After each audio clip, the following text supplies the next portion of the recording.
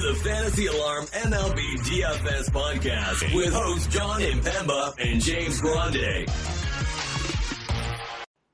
What is going on, everybody? Jon Impemba here without James Grande, riding solo here today, breaking down the Monday 11-game main slate. Before we jump into breaking down today's slate, remember, go to fantasyalarm.com/win. Take advantage of our all-pro offer today. I save 40% on the month-to-month price there with the annual subscription package. You can also get a 7-day free trial and access to all the premium content that we have on site. We'll also shout out to our sponsor there, rtsports.com. Go to rtsports.com/alarm. Promo code alarm23. New users will get a 100% deposit match with their first deposit. You take part in their daily fantasy sports contest along with their DFS Pick'em contest there as well. So remember, go to rtsports.com/alarm. Promo code alarm23. Jumping into today's DraftKings main slate, again, just riding solo here for today. So it's going to be a little bit of a quick show. But nonetheless, got plenty to talk about here with 11 games on the slate. Starting at pitcher here, we're going to go with Tyler Glasnow and Brandon Woodruff up the top price here. Framber Valdez as well, your top three price starting pitchers at $10,800, $10,300, and $9,800.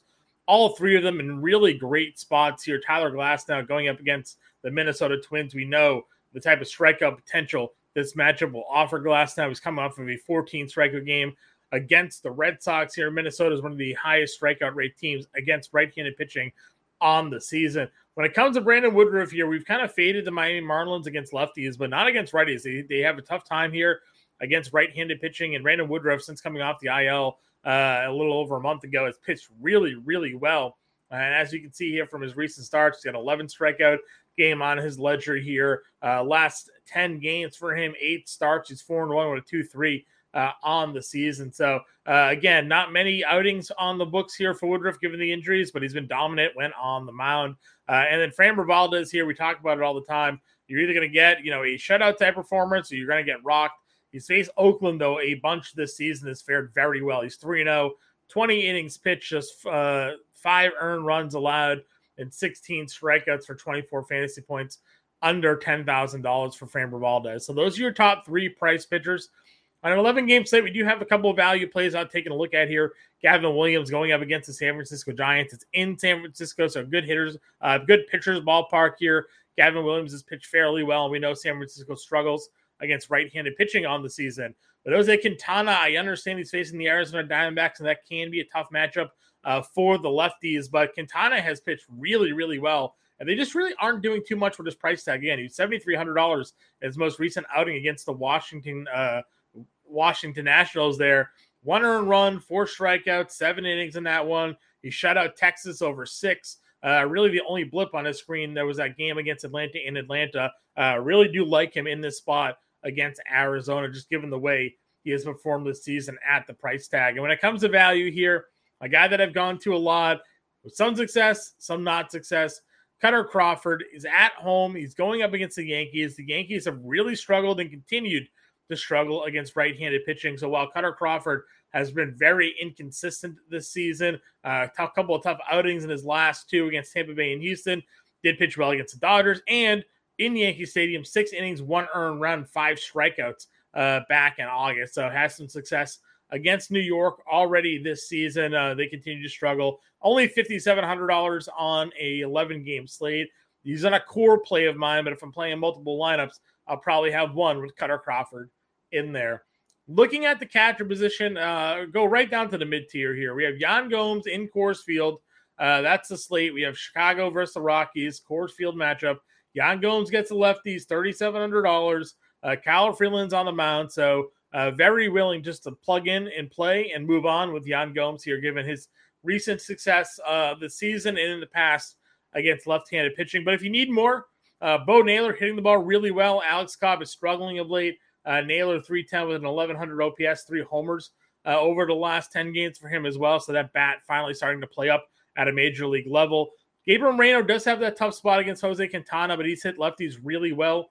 Again, he has a little bit of power there against lefties. Not as cheap as he's been. He's $3K. May lean you to find the extra money to go to Yan Gomes there or maybe Bo Naylor, but I do think Moreno could be a spot if you're not looking to pitch Quintana. And then my last catcher on the slate here, we're going to go Connor Wong, back on a good spot where he's hitting the ball well. multi-hit games in 2 straight. He homered the other night, RBIs in 3 straight.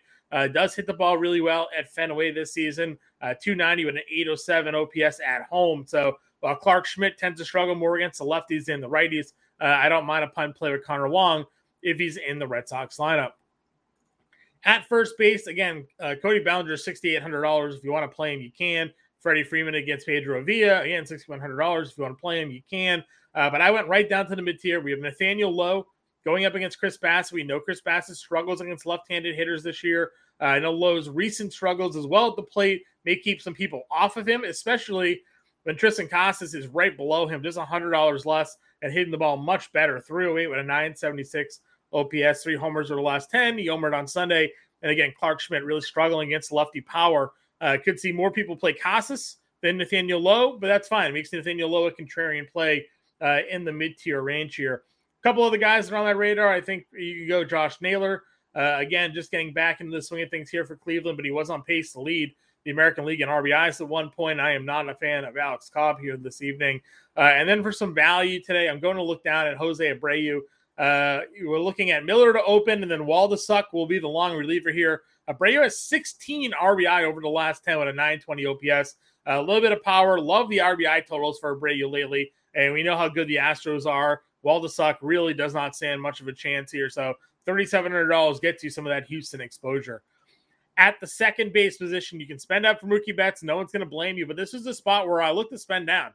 Again, you can't spend up at every position. This has a pretty good couple of good spend down options here. Nick Lofton here, the first guy I'm taking a look at, $3,400. We are not really big fans of Dylan Cease and the way he's pitched this year, so I think you can go Lofton. Just below him, you have Ronnie Mauricio, someone that we've played a lot of lately, continues to hit the ball pretty well, 310 average since he's been being called up there. If you wanted to slot him against Zach Davies, who we think is a pretty bad pitcher and an overall bad human being. And then Emmanuel Valdez, again, some lefty power against Clark Schmidt. He had 2 hits there against Baltimore on Sunday, or Saturday rather, 2 for 6 with a double. Had some hits since being called up, had a home run. So Emmanuel Valdez at $3,100 could provide some pop against Clark Schmidt at the second base position. At third base, you could spend up there for Rafael Devers or Christopher Morel. Again, Waldesuk also going to be pitching at some point for Oakland, so Alex Bregman certainly in play as the top spend-up options. But I look again, I get a couple of guys that I think we can go down to the mid-tier in value, especially Eugenio Suarez against Reed Detmers at $4,300. I like Seattle a lot on this slate. And then Kevin Biggio you can find down here fairly cheap at $2,900. Hitting the ball pretty well, 320, 911 OPS over the last 10 games for him here. Again, looking just to get some exposure there. Dane Dunning got rocked the last time he took the mound. Kevin Biggio could be in a pretty good spot here to do some damage. At the shortstop position, again, Chris Bassett struggles against lefties are we've discussed it all season long. I mean, we're in the middle of September. By now, Bassett has struggled against lefties. The sample sizes are not small anymore. It's just the facts. And now he goes up against Corey Seager, having a just ridiculous season. He's got 6 homers over the last 10, 1,000 OPS during that stretch. He homered on Sunday. He's got homers in 2 of 3. He's got 30 homers on the year, 1,000 OPS, 333. Worth every penny that the Texas Rangers paid this man last season to come over here as their top free agent. Seager at $6,500, well worth the spend up here on the slate. Dansby Swanson in course against the lefty at $5,500. You can click that cash register. Bo Bichette back in the lineup here. I know he got a little slow start the other day on Sunday, but he did have 2 hits on Friday when he took the return for the Blue Jays, so could go there at $5,400.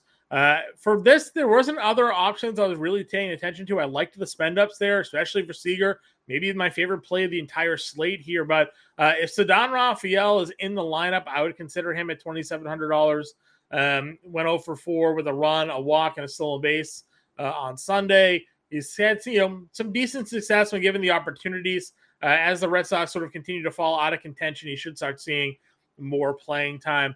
And then we wrap it up in the outfield again. I know this was a little bit of a quick show here, but 11 games. We'll have the full playbook. We'll be back live at 5 o'clock Eastern with Colby Conway to break down the entire slate, give you all the latest news, updates, and weather as it comes across. But When it comes to the outfield, I like a lot of some obvious plays here. We talked Seattle. I think Julio Rodriguez and Teoscar Hernandez, two guys I'm going to take a peek at. The Houston outfield for sure with Yordan Alvarez and Kyle Tucker. Again, Miller to open. At some point, Ken Waldichuk gets out there. We know both Yordan and Tucker hit lefties really well this season. We've discussed Betts if you want to go there. Bellinger, of course, if you find yourself wanting to go there. I like the Red Sox outfield here. Duvall, Verdugo, Yoshida. Schmidt struggles more against lefties than righties, but we know Duvall has the power to certainly do some damage there. So I think all three of the Red Sox outfielders are in play.